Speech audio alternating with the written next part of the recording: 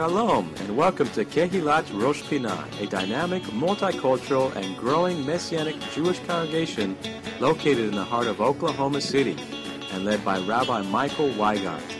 Our goal is to bring you the message of the Word each week from a Jewish perspective and to exalt the Messiah Yeshua as Lord and Savior over all. We are a loving congregation made up of both Jew and Gentile, now one in the Messiah, with Shabbat morning services at 10:40 a.m., and various studies throughout the week. Please come and join us next time you are in Oklahoma City.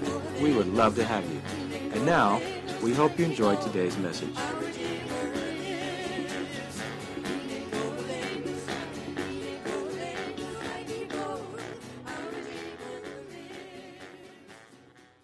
It's really good to be here this Shabbat morning. This time of the year is a festive time in so many different ways.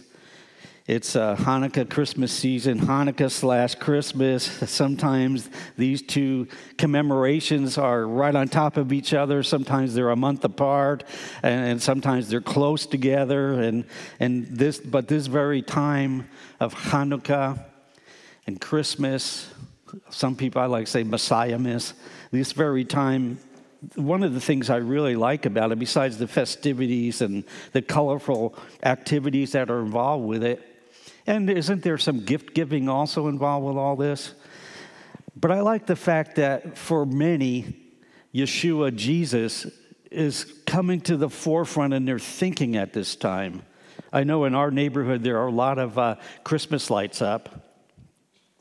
But I drove through there, I was looking at all the neighborhood houses, and there was one house that had lights that said Jesus on it. Of all the houses, there was one. And, I took that as a positive thing. At least that particular household, they were thinking about him.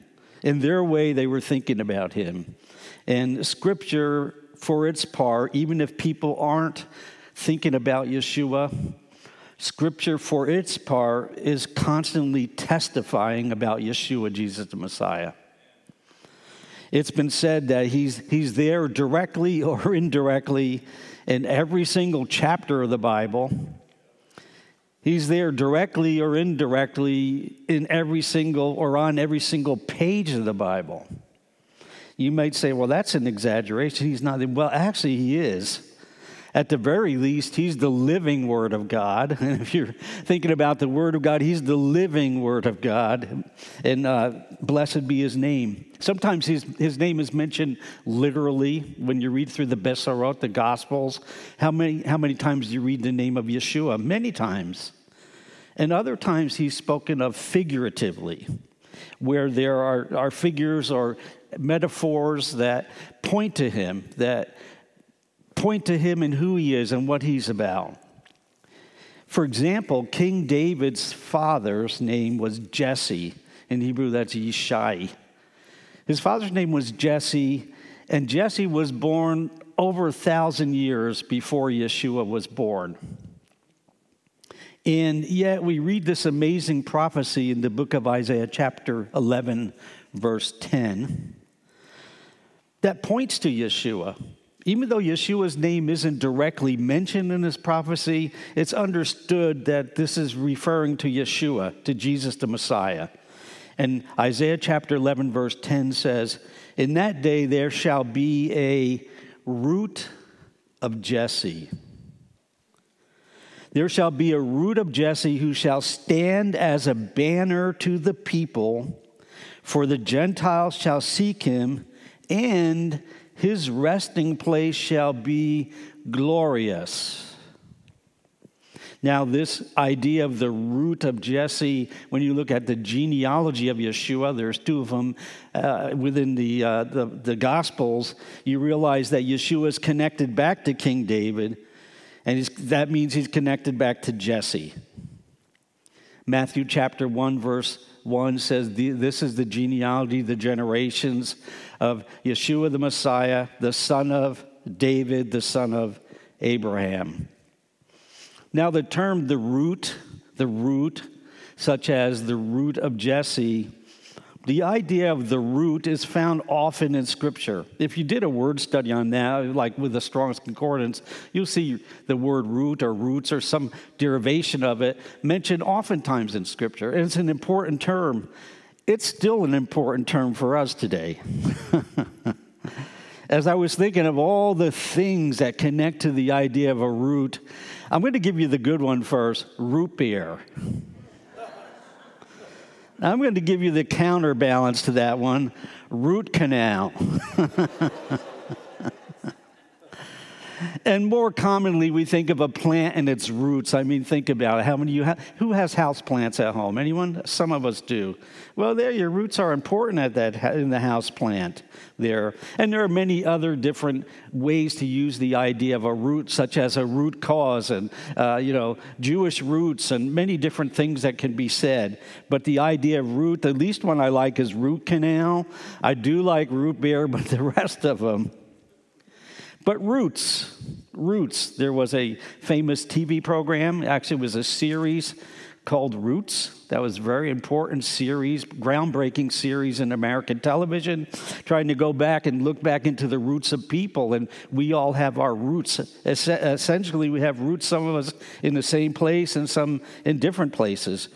But when we think about the first century, and the agrarian society that was there in the first century in Eretz Israel, in the land of Israel, the farmers who were there, the ones who were raising crops, planting seed, watering the seed, harvesting the seed, they were concerned about roots. They knew pretty well that their crops had to be well-rooted, because if they weren't well-rooted, they wouldn't produce much. And they were dependent upon the results of their farm skills, the results of what came forward from the seeds that they planted. And they wanted their plants to be well-rooted so much fruit could come from those plants.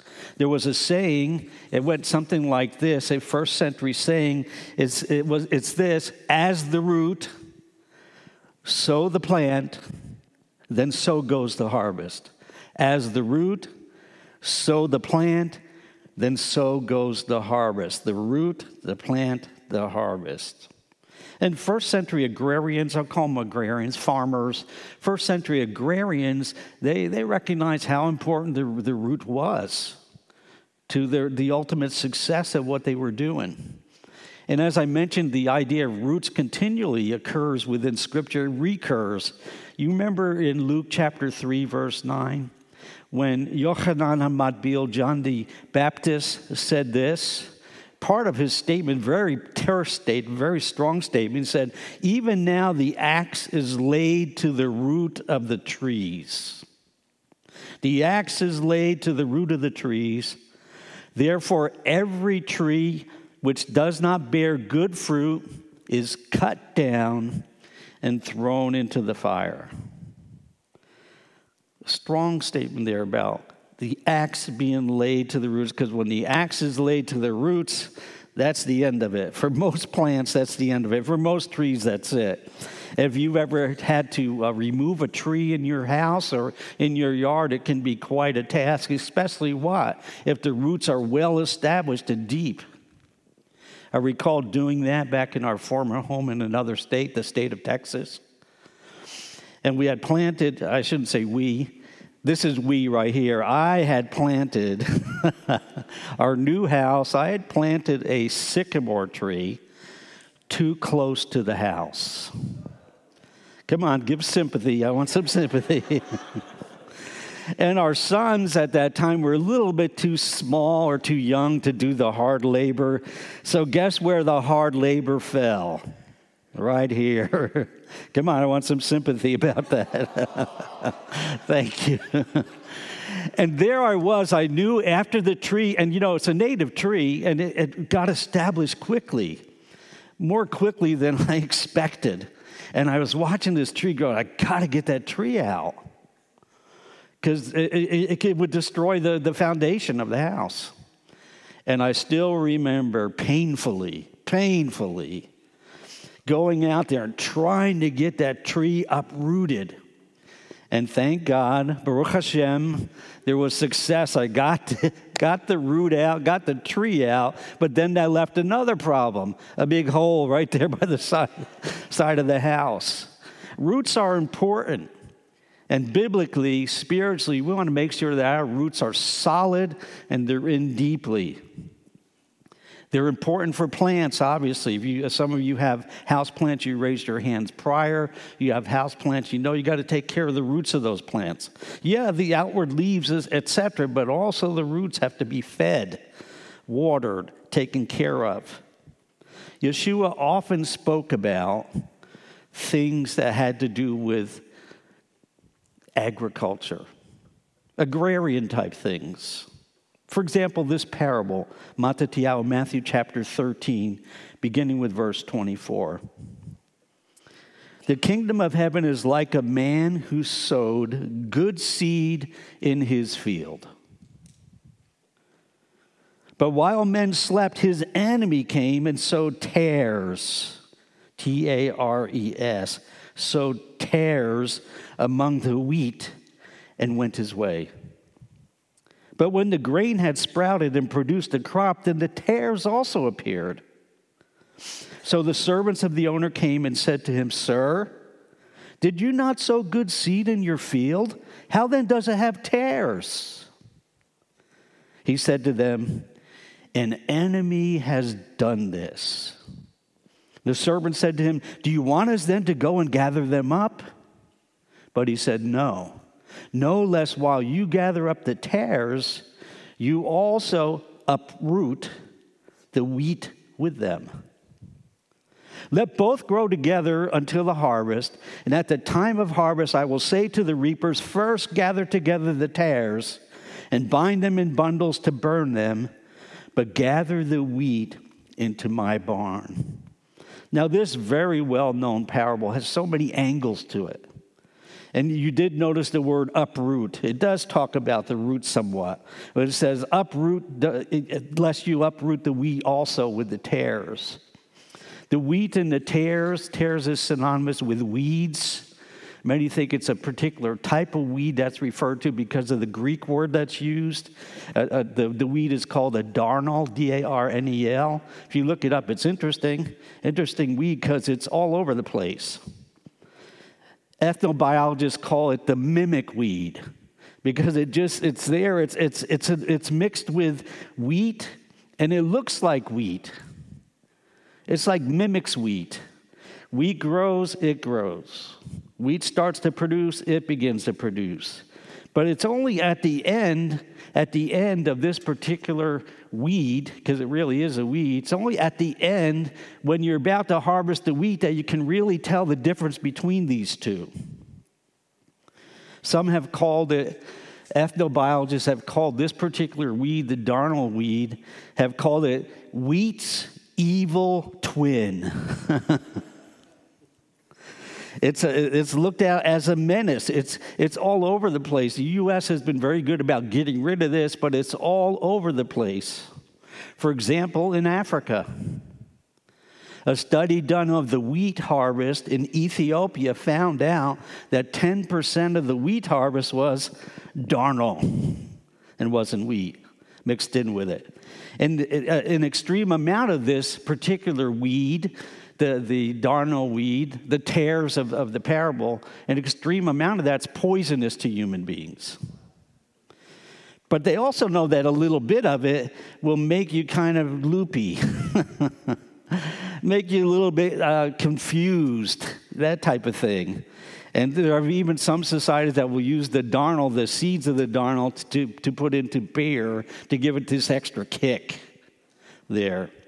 But this parable is talking about, Yeshua's parable talks about that. There's such a big difference between the wheat and the tares, but you can't really deal with it. He says, and the parable says, don't do anything yet until the harvest. And then take those tares out. By that time, the root part is done. The roots have already sprouted and everything. The root part's done. And you can separate the tares from the wheat. And, it's at the final harvest that becomes obvious, as the agrarian said in the parable. So there'll be no mistaking at the final harvest the wheat from the tares, is what the farmer said.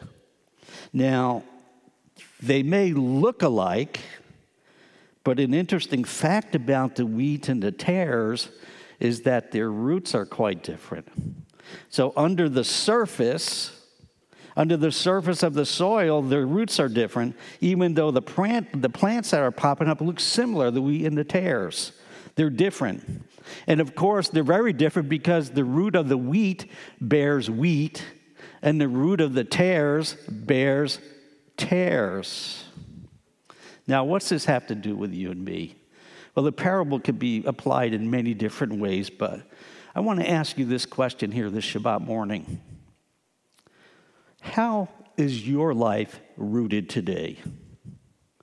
How well rooted are you in spiritual things, in serving the Lord, and all the good things of God? How well rooted are you? It's very important how well rooted we are now, because even as the parable points out, there is a time of harvest that's coming. And we want to make sure that what we're doing in life is really based upon good rootedness or good rooting.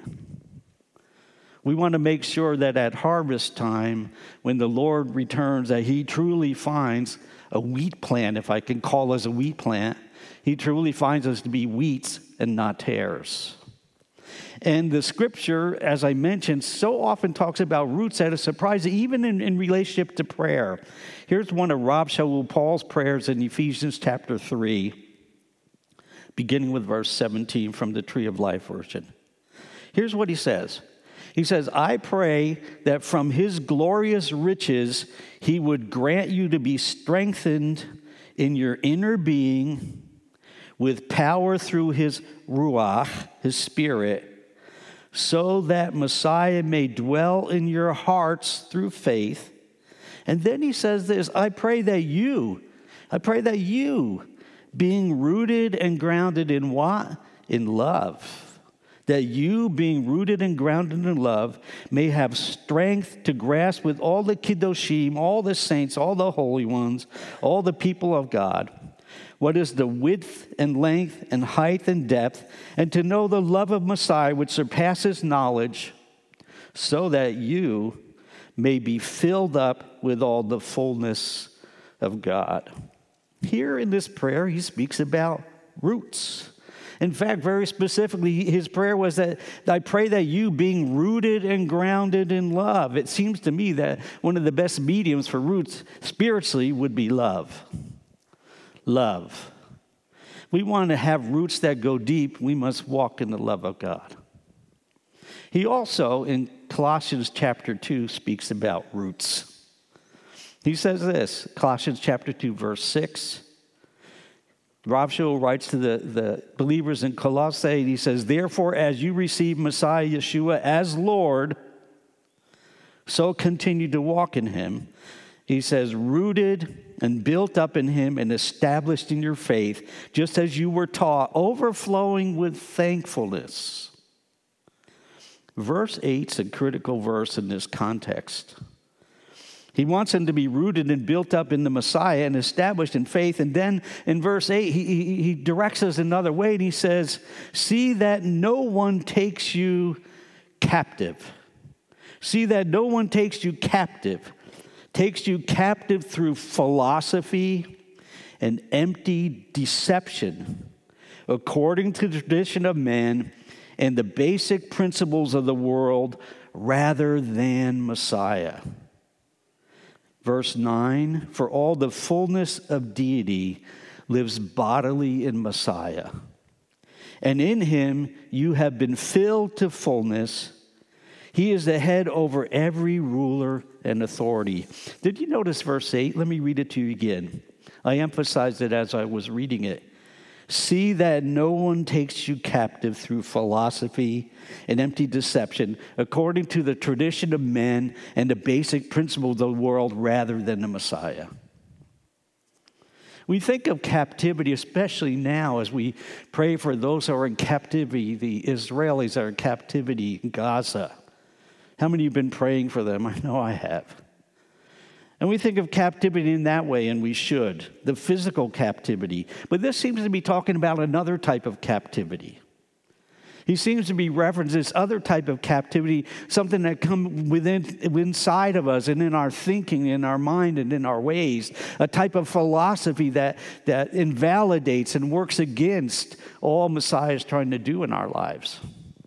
How many of you have noticed that this world can pull you in another direction quite readily if you let the world pull you in that other direction? Some of you have actually participated in tugs of war. How many participate in a tug of war? And I'm not talking about a husband-wife quarrel here. But the actual rope, I remember in Bible college, we had a field day in the spring. And they put one team on one side and one team on the other. And, I was thinking about this. I wasn't the biggest guy in the group.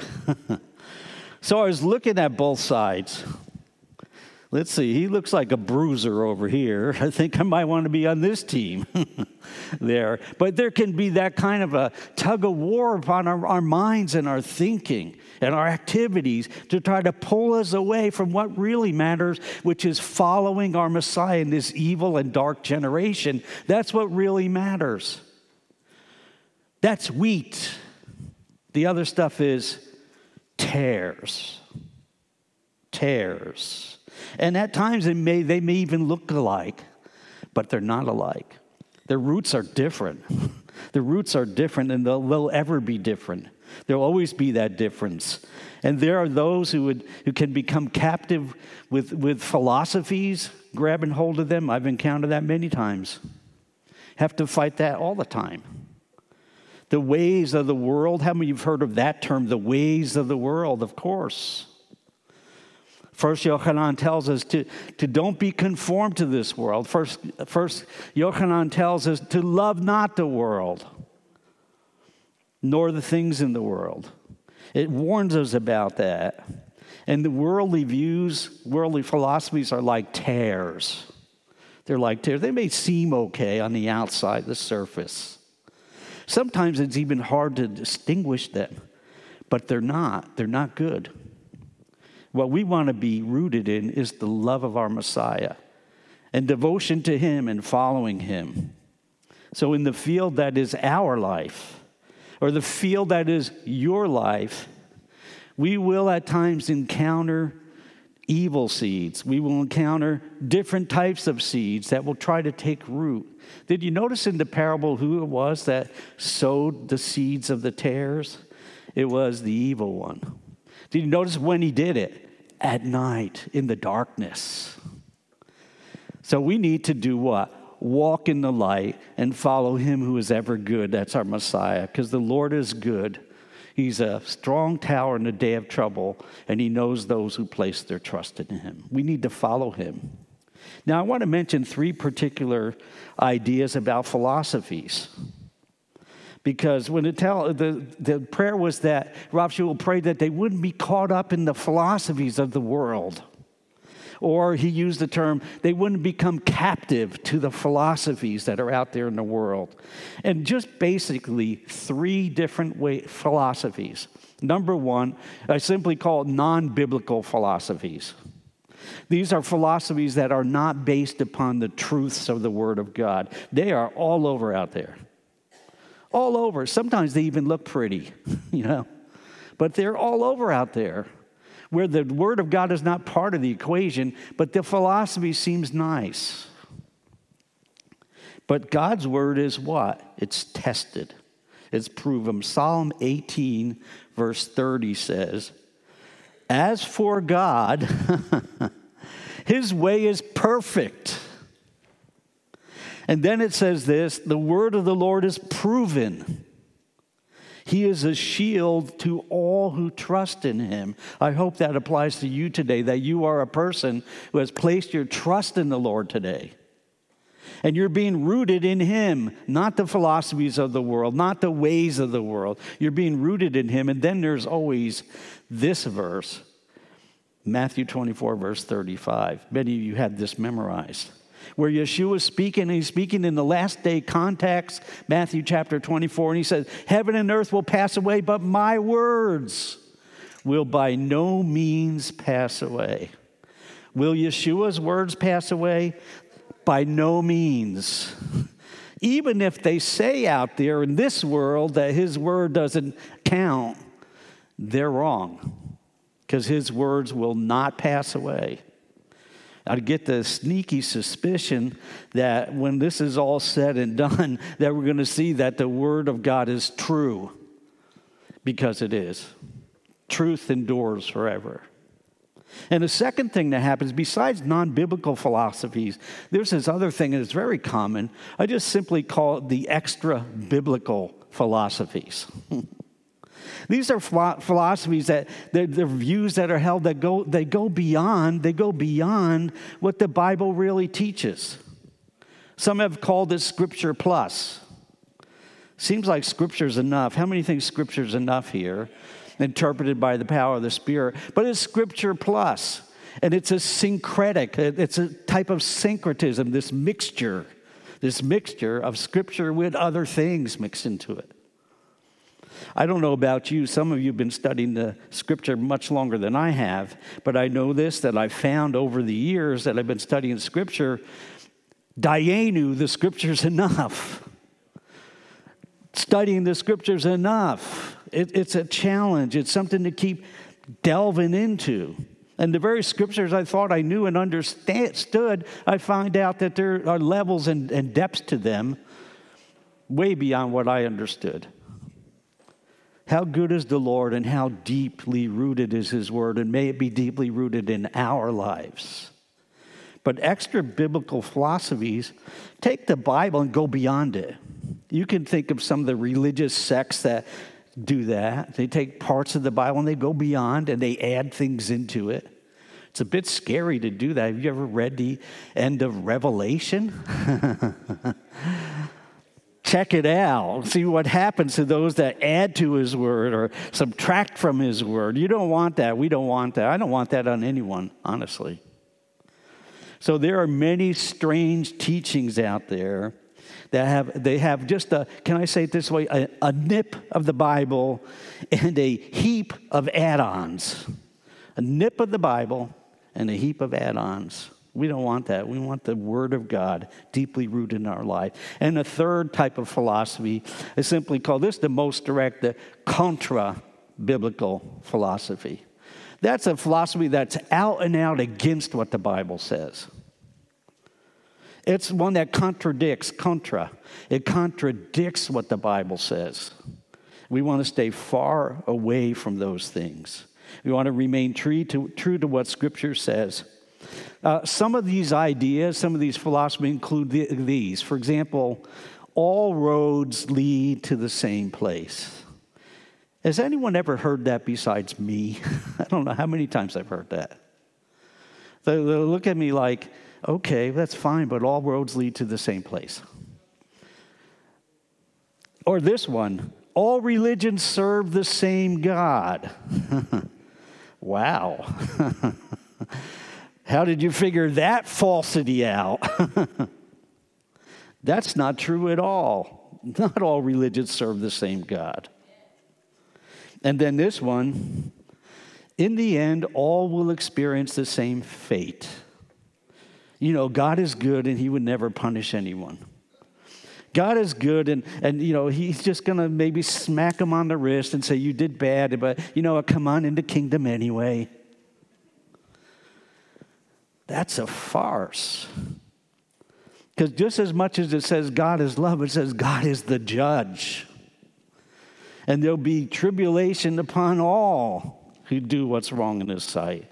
How glad we should be. If you're a believer here today listening to these words, how glad you are. How glad you should be that you have a Messiah who loved you so much he laid down his life for you.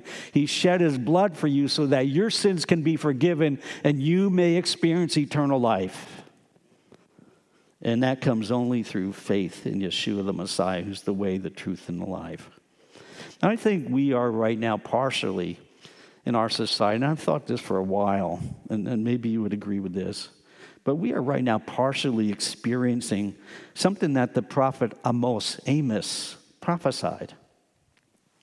It's written in Amos chapter 8, beginning with verse 11. It says, "Behold, the days are coming, says the Lord God, that I will send a famine on the land, not a famine of bread, nor a thirst for water, but a famine of hearing the words of the Lord." And then verse 12 is interesting, Amos chapter 8. "They shall wander from sea to sea, and from north to east, they shall run to and fro, seeking the word of the Lord." And then this is so tragic, this next statement.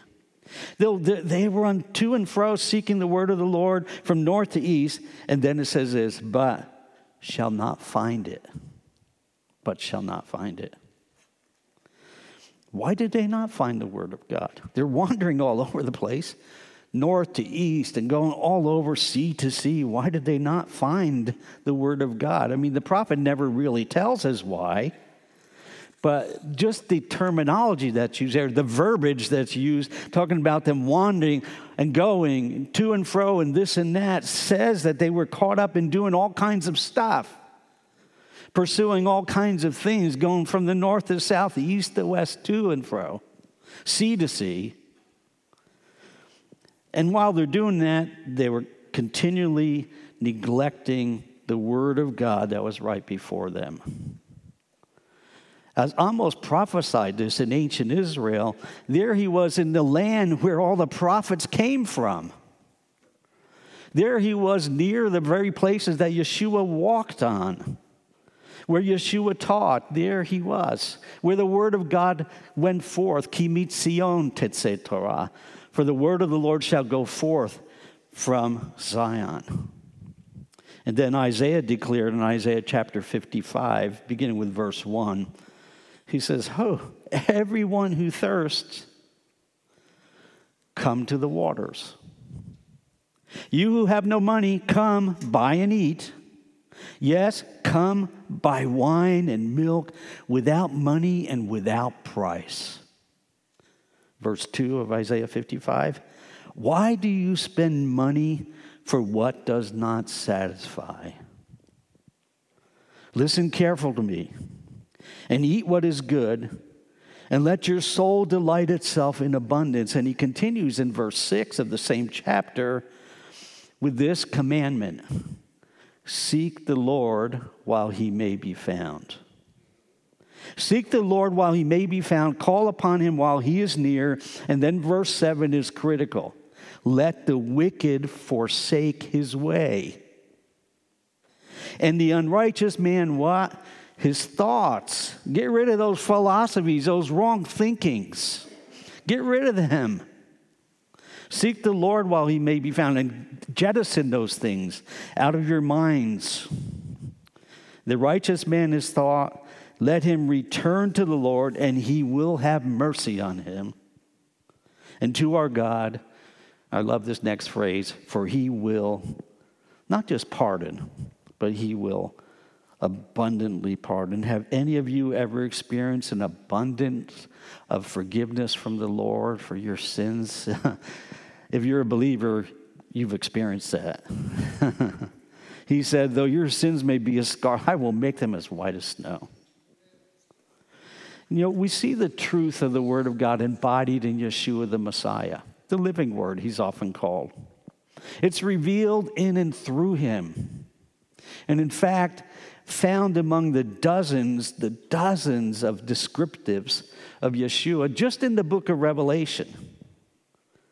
The dozens of descriptions of Yeshua that are found in the book of Revelation is this simple yet profound one.